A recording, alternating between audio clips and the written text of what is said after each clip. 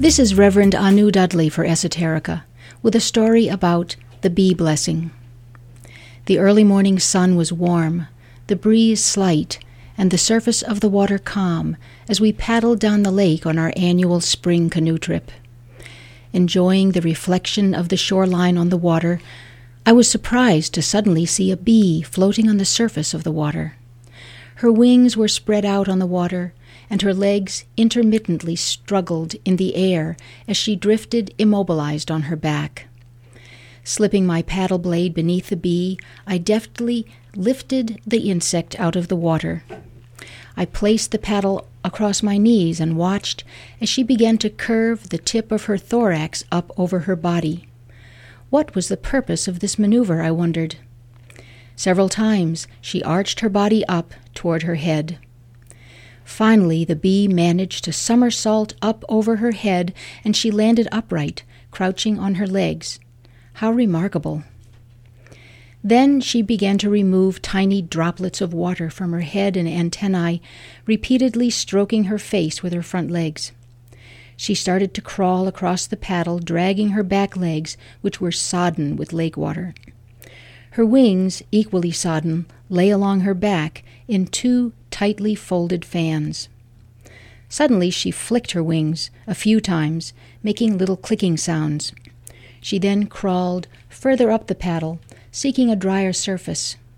Here she flicked her wings again. As we drifted along the shore, I started to think about how she had ended up in the lake in the first place, and then my mind drifted to wondering what this encounter might mean to me. Bees have ancient and universal symbolism. In Egyptian hieroglyphics, the bee represented royalty, and more specifically, divinely guided leadership and organization that fostered industry and wealth, reified as golden honey.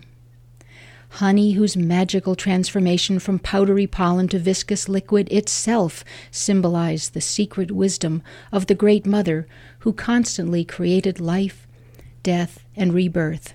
Perpetual transformation. A faint, quick whirring sound brought me back to the bee on my paddle. She had begun to buzz her wings to dry them. Between buzzes, she wrung out her back legs, removing the incapacitating water. My mind drifted to pre-classical Greece, where Demeter was originally known as the pure mother bee, the queen bee, and her priestesses were known as Melissae, the bees. Bees were also called the birds of the Muses, and poets were thought to have been touched on their lips by the birds of the Muses, giving them the gift of honeyed words. Honey was the original nectar of the gods. Dionysus was fed on honey, and in Vedic India the gods were called the nectar-born ones. Filled with dripping gold, the honeycomb, that perfect matrix of six-sided hexagons, also had mystical significance. 6 was considered the perfect number, representing equilibrium, harmony, and the union of polarities. The 6-pointed star, a common symbol of divine union, contained a downward-pointing triangle representing the goddess and her pubic triangle, plus the upward-pointing triangle representing the god and his phallus.